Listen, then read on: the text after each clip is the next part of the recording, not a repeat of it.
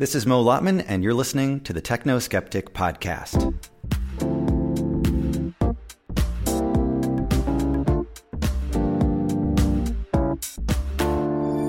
My guest today is Kentaro Toyama. He's an associate professor of community information at the University of Michigan and a fellow of the Dalai Lama Center for Ethics and Transformative Values at MIT.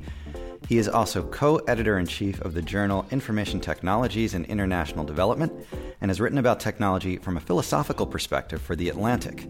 In 2005, he co-founded Microsoft Research India, where he spent several years trying to use technological interventions to aid development, an experience that left him disillusioned enough to write the book Geek, Heresy, Rescuing Social Change from the Cult of Technology. We're speaking in his office at the University of Michigan in Ann Arbor, which also happens to be where I graduated from college. Kentaro, welcome. Thank you, Mo. So great to have you here. And when I look through your bio, the thing that stands out to me maybe the most is how international you are. You were born in Japan, if I'm getting this right, raised partly in the U.S. You've done research in England, taught math in Ghana, and spent years in India, and then even within the USA, you've lived on the East Coast, West Coast, Midwest.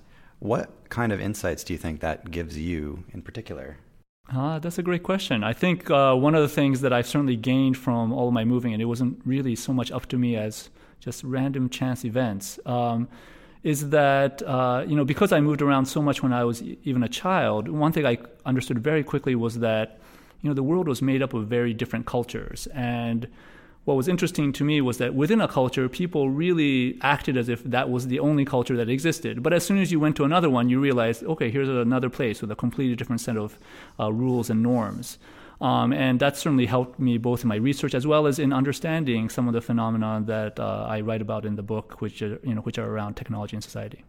Is there a cultural difference then in how we think about technology in general across these various cultures? Oh, yeah, I think undoubtedly. There's a cultural difference just in how we use technologies. I sometimes talk about how the internet is different in North Korea and China and Russia and the United States. I mean, every culture and subculture basically really has a different internet because people use the internet in a way that matches their culture, not so much that the internet brings about a uniform culture everywhere it goes.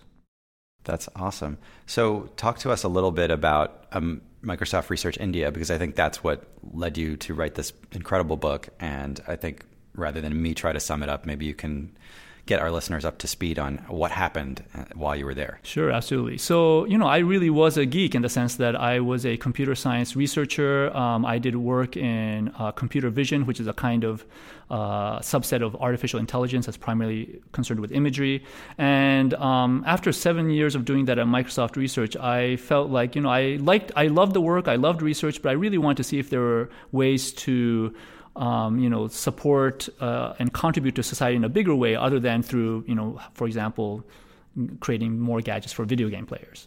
And so when I had the opportunity, I moved to India with my boss, who was South Indian, to help start a new research lab in India. And with that move, I also decided to start a different line of research. Basically, what I wanted to do was see if there were ways to use digital technologies to alleviate poverty, especially since we were in India. And so over the next little over 5 years, I oversaw or ran studies in which we used everything from PCs to mobile phones to the internet to digital cameras, even custom hardware that we built ourselves to address issues in agriculture, education, governance, healthcare, and so on. And, what the conclusion I ultimately came to was that while technology can help in some cases, it's really just not the thing that is needed to help alleviate poverty. And what is the thing that's needed, if you know? Yeah, that's a great question. I'm not sure that I certainly know, but my attention now focuses much more on kind of real human development in the sense of human beings growing and maturing and becoming better versions of themselves. I'll give you an example of one of the things that I saw in India. So one of the projects that we did was to see if we could find ways to help children learn better in government schools in that country. Surprisingly, quite a few of these schools, which are basically public schools, often in very rural areas, often not particularly well funded, but nevertheless they sometimes have computer labs because the country just believes that so much of its current growth is happening through information technology. So we'd walk into these computer labs, and what we'd inevitably find were that maybe there were 4 or 5 computers, and classrooms full of children would rotate through these labs. Oftentimes you'd see as many as 9 or 10 kids surrounding a single computer. And every time this happened, what you would find is one child, usually the dominant one, would take over the mouse and keyboard and monopolize the whole interaction. Right. We were like, well, this seems like an easy problem to fix with technology. Let's just give every child a mouse, allow them to plug in as many mice as you can into a single PC, and then adjust the software so that you could have all the kids learning about something. So we wrote the software which would basically have a single differently colored cursor on the screen for each mouse. And kids very quickly realized that the cursor they were moving was the one that their mouse controlled. And we found in trials that children with this setup, 5 to a PC could learn just as much as one child with a PC all to themselves. Okay. And so this sounded like, hey, this is great. Effectively what we've done was to, reduce the cost of whatever value the kids were getting out of the PC, because now, effectively the PC cost 1/5 as much as it did before. Right. So we tried to scale it up by, taking it to schools that, we thought were having challenges with, not just their computer labs, but also their overall educational programs. But we immediately found that, we just couldn't do very basic things like even get reliable electricity, or find teachers who knew something about the computers to the point that they could even boot them up and run educational software on them. Right. Things like this. And as we looked deeper and deeper, what we found was it was just the larger issue in many of these schools was that the administrations were not really focused on education. The teachers were often very well-meaning, but often undertrained and generally a slave to the curriculum, to the state curriculum, which was so rigid. Yeah, exactly. It was so rigid that they didn't feel like they had any room to do anything else. They just felt like they were under this constant time pressure to go over material. And so we found that even with good technology, and even with a setup in which children could be taking advantage of the technology, that these other institutional things just overwhelmed any chance of the technology having a chance. And so, we looked back at our original setup. Why was it that in research studies this did so well? And it was basically because we, as researchers, had intentionally picked a school that was already being run well. And as researchers, we also made sure that all of the social conditions were set up right. Right. And so on top of that foundation, the technology could do something positive. But in exactly the situations where we wanted the technology to help, exactly in those schools that weren't doing so well, the underlying foundation was absent, or in some cases outright corrupt. And so the technology just did not bring anything positive. And this sort of led to, I think, what you described as technology being more of a jack. You say it widens disparities rather than helps equalize things? Right, that's right. That's exactly right. So in the book, I talk about technology having a law of amplification. And what that basically means is that the technology amplifies whatever human forces are already in place. So if you have a good school with good teachers and good administrators, technology will often get used in a way that enhances teaching, that makes learning, that improves learning. But in exactly those schools where something is dysfunctional, or the teachers aren't trained enough, or there's not enough budget to support computers, you find that the technology often does nothing, but in some cases worsens the situation, because basically funds that could have been used for some other program are diverted to technology. Are you worried? You've been a teacher yourself of young children, right? Absolutely, yeah. I've taught everything from 3rd grade all the way up to now PhD students. Wow. So are you concerned at all about how the technology is used even in developed countries? That's a great question, and the answer is yes. I think that too often, even in the United States, we rush to technology as a solution to some underlying problem that is effectively human and institutional in nature. Sometimes I ask, audiences that I give talks to the following question. I say, imagine you're the CEO of a for-profit company that has a good product, but whose sales people are not meeting their targets, right? And you're actually losing money. Which of the following 4 things do you think would help the most? A, replace the CEO with somebody else. B, give all the sales staff better training. C, change the culture of the organization by having, morale events, or D, buying iPads for all the employees. And you're laughing, and usually that's the response I get from audiences as well, is they just think D is so obviously ridiculous that, it just generates laughter. But I would say that's exactly the logic that we are now using in many of our schools, where we say, look, these schools are, failing some part of our students. We want to help them do better. And so the answer is technology. Right. And for the same reason that iPads for all the employees aren't going to help a company turn its profits around, exactly those same reasons are in play in any school, which is that if the fundamental issues are weird politics in the school system, or teachers who aren't being paid enough, or students who have other problems at home and whose needs are not being met otherwise. If those problems all exist, it just doesn't matter what technology you bring to the school. And in fact, recently there's been some research that suggests that technology in the school actually hurts the least achieving students, because they're the ones that are most distracted by it for non-educational reasons. Right. And distraction's a pretty big problem, it sounds like. It sounds like you had problems with that in India as well. Yeah, I think distractions, in an educational context, technology is a distraction. An analogy I give for that is, our digital technologies these days are so powerful that they can do so many different things. It's kind of like offering a child a whole, buffet smorgasbord where they get to pick whatever they want to eat. Now, most of us as parents would provide some adult guidance in that situation and not let the child just gravitate toward the dessert and stuff themselves with as much sweet, food as they can. Right. But that's effectively what we're doing when we say, here, have an iPad. We believe it's educational. Go and, go off on your own and learn. It's not that children aren't naturally curious in the same way that children are, of course, naturally hungry. And, right. To some extent, we have, physiology that wants to eat nutritious foods. But if you give the child complete option and control over what they're doing with something as powerful as a digital device, then inevitably they end up doing the things that are not particularly educational, and which instead, just stimulate certain parts of their brain that are giving them immediate gratification without learning. Like Angry Birds. Like Angry Birds, yeah. It's cognitive candy. Cognitive candy. I like that. The program continues right after this. Thanks for listening to the Techno-Skeptic podcast. If you like what you hear, please share or subscribe at technoskeptic.substack.com. We've got a lot of great content looking at the impact of technology on society.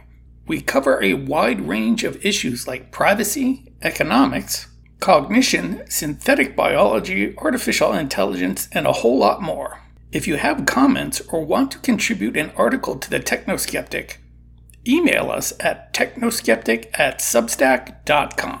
And now, back to the show. So has all this experience changed your own personal use of technology at all? It's not so much that it's changed, but it's kind of made me more conscious. I know, Mo, that you don't have a mobile phone, That's as I true. discovered when we tried to set up our meeting point. I do have a mobile phone because I think, being able to call anybody at any point is definitely useful, but I'm taking this out of my pocket right now. But as you can see, it's not a smartphone. This is the same phone I've owned for 12 years. It's the only mobile phone I've had in the United States.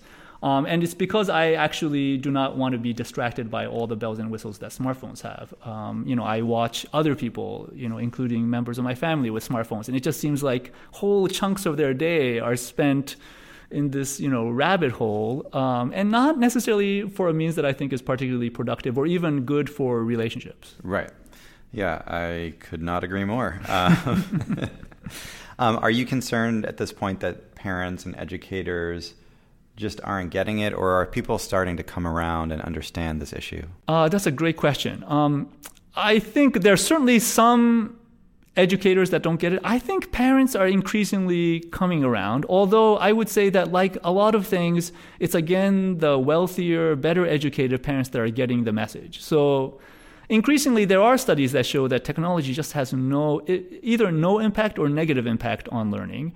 And that message is being permeated into the upper echelons of our society. Right. And so, we have this interesting phenomenon now where, tech executives in Silicon Valley pay good money to send their kids to Waldorf schools that don't allow any electronic technology until the 8th grade, for example. I call this now the reverse digital divide. Right. Right. Where relatively poor and somewhat less educated parents are the ones who want their kids to have a lot of interaction with technology because they've been sold it so enthusiastically that they think it's going to help their child. Whereas the parents who have read the between all the news articles that are saying that the technology is not doing as much, they're the ones that are a little bit more careful about what they present to their children. Many of them again work for tech companies, so it's easy to see a little bit of a hypocrisy there. I this do think irony that is just it's like it's going to eventually be all the poor children with the technology, I think and all the rich so. children. Yes, it is. I mean, it's amazing to me. We're about an hour away from Detroit, right? You go to Detroit, and this is a city which, on the one hand, is doing better and better, and the citizens are all hardworking people who really want to see their city turn around. But many of them are unemployed, for reasons that have to do with a larger economy, and they all have smartphones, and they're all on Facebook, and the amount of technology they have is staggering. But in and of itself, none of that is helping the city. It reminds me of the Sneetches, the Dr. Seuss story, where the Sylvester McMonkey McBean comes with this star-making machine and puts the stars on the bellies of the Sneetches that don't have it, and then the other Sneetches decide they don't actually want the stars anymore, and then he takes the stars off the other Sneetches. All right, a little digression there. So I actually wanted to ask you about the Dalai Lama Center for Ethics and Transformative Values, because I know this is part of your resume, but I don't know much about it. So maybe you could just tell us a little bit about that. Absolutely. So the center is run by a man, the Venerable Tenzin Priyadarshi. He is a Tibetan monk. Actually, he's Indian by birth. And he went to MIT primarily to see how, as far as I understand, how to engage the university community, not just MIT, but across the United States, with trying to put all of this brain power to use towards to something that has more societal value. So, let's not start just a bunch of tech companies for the sake of it, but can we take all of the ingenuity and even the technology that we have and apply it towards increasing compassion in the world, increasing peace in the world? And so, it's a center with a lot of eclectic programs. I was asked to be a fellow by Tenzin, and I think it's largely because he thought that some of the work that I was doing in India was interesting. There are, I don't know how many fellows at this point, quite a few fellows. There's actually another woman here who's at the art school, who's also a fellow. And all of us have in common that we're trying to find some way to use the research and the scholarship that we have and apply it towards more positive social ends. Is that something you think is particularly lacking right now in general in society, or has it always been thus? That's a good question. I'm not, really sure. I do think that in some ways there are parts of our society today that are more focused than ever on, that are really thinking about something beyond their families and themselves.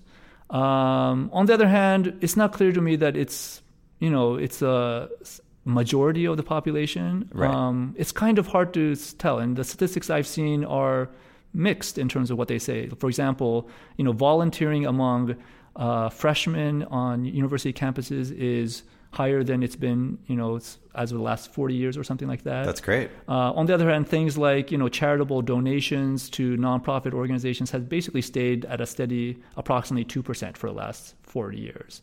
So, who knows? I mean, just from those two statistics, maybe volunteerism is up, but not necessarily charitable giving. It's hard to say. Right. I see among the students today, it seems like many more of them are involved in attempts to cause some kind of positive social change than I certainly was, and any of my peers when I was in college. But it's not clear, what part of it is really a larger trend, and how much of it is just unique to the circumstances I happen to be seeing. One thing that's interesting is the distinction, I think, between, and maybe this is something that I think Buddhism might shed light on, is just distinguishing between happiness or fulfillment and wealth. This is something people seem to often confuse. And so I think it's when you're looking especially at technology tends to be an expression of wealth, but happiness doesn't necessarily correlate with either. Right. I don't know if you had any thoughts. Yeah, that's a great question. I mean, I definitely think that as a society, we do tend to focus on the measurable things more than the harder to measure things. And so, wealth is easy to measure, right? And it's the same for everybody. A dollar bill is a dollar bill wherever it goes.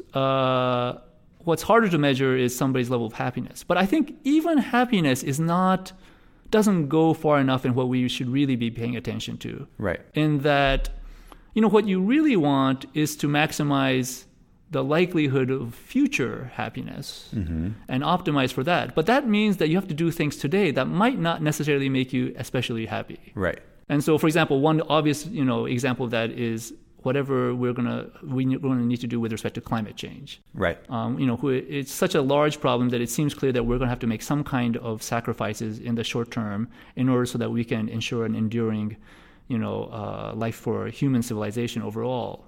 But that's because we believe that future happiness is worth more than maximizing today's happiness for all the people who are alive today. Right. Well, you talk about gross national wisdom, I think, in the book. Is that kind of what you're getting at there? Right, yeah. So in my book, I do, in chapter 5, I talk about happiness and why focus on happiness in and of itself doesn't solve the larger challenges our society is facing. I do think focus on happiness is better than a focus on wealth because it's at least closer to the kind of end goal of what wealth is supposed to bring us. But in the end, you have to focus on something other than the end goal. You want to focus on the process and the traits that allow you to achieve the end goal. Right. Which is that the heart, mind, and will? It's the heart, mind, and will, right. In philosophy, they talk about virtue ethics as opposed to, other forms of ethics that kind of focus on what the right decision is rather than the virtue that a person has or a society has to make the right decision, even if you know what it is. And so, I think that's really what it is. Heart, mind, and will, I think of as like the basic building blocks of what makes a person a good person. I think you write so well about that in your book, and I wonder if you would just share just a little bit more detail on that. Absolutely. So, when I came to this conclusion that technology amplifies underlying human forces, it leads to this conclusion that we, as a society, need to focus on the human forces first of all, and then what happens is that all the technologies we have automatically would then align in a positive direction if the underlying human forces are positive. So then the question becomes, what are the human forces? And, I kept trying to break this down. I mean, I'm a physicist and a computer scientist by training, and so my tendency is to be, arguably a little bit more reductionist than other social scientists. And what I felt was that you could reduce everything about what makes a person good into 3 different factors. And if you take those 3 different factors and grow them all, you can pretty much guarantee, quote unquote, a good person. Whereas if you're missing any one of the 3, then it doesn't necessarily lead to good outcomes. So heart, mind, and will is meant to capture those 3 factors. Heart is basically just good intention, right? Are you intending to, minimize pain for others into the future and maximize joy and happiness? Mind is basically, judgment or discernment, or, you can think of it as the cognitive side of things. Like, are you capable of coming to the right kind of decision? And will is really just the willpower and the self-control to put those other 2 things into practice. So, how does this work out? Well, you can imagine, one way to think about this is imagine, you're thinking about good health as an outcome, right? If you have both the intention to be healthier and the discernment to know that you need to exercise and eat nutritious foods, that's great. But if you don't have the self-control, it's not enough. Right. On the other hand, you might have the judgment. You might know exactly what you're supposed to do, and you might have the self-control, but you might not really care about your health or other people's health. And so even though you have the knowledge and the willpower, it won't be applied to the right thing. Right. And then the last possibility is that you're missing you're missing the judgment, right? Which is you have good, this is where the saying, the road to hell is paved with good intentions come from. Right. Which is you might have the intention to do the right thing and the willpower, but maybe you just haven't heard yet that it's due to exercise and good nutrition. And so you might end up eating a lot of junk food thinking that it's going to help you get there. Right. Is that kind of where we are with technology? We're eating the junk food of of tech? I think there's a lot where, I think with technology, I think we're missing all three, to some extent. Yeah. Many of us know better, but just cannot put our devices away to save our lives. Many of us, are not really focused on what's best for human civilization. We are just focused on, quarterly profits or, improving shareholder value, however you want to put that. And so even though we might be smart and we might have a lot of willpower and be terrific entrepreneurs, we're not focused on things that help society. And then finally, I think, many of us don't necessarily recognize yet that the technology is causing harm in some ways that we probably wouldn't want if we knew better. Right.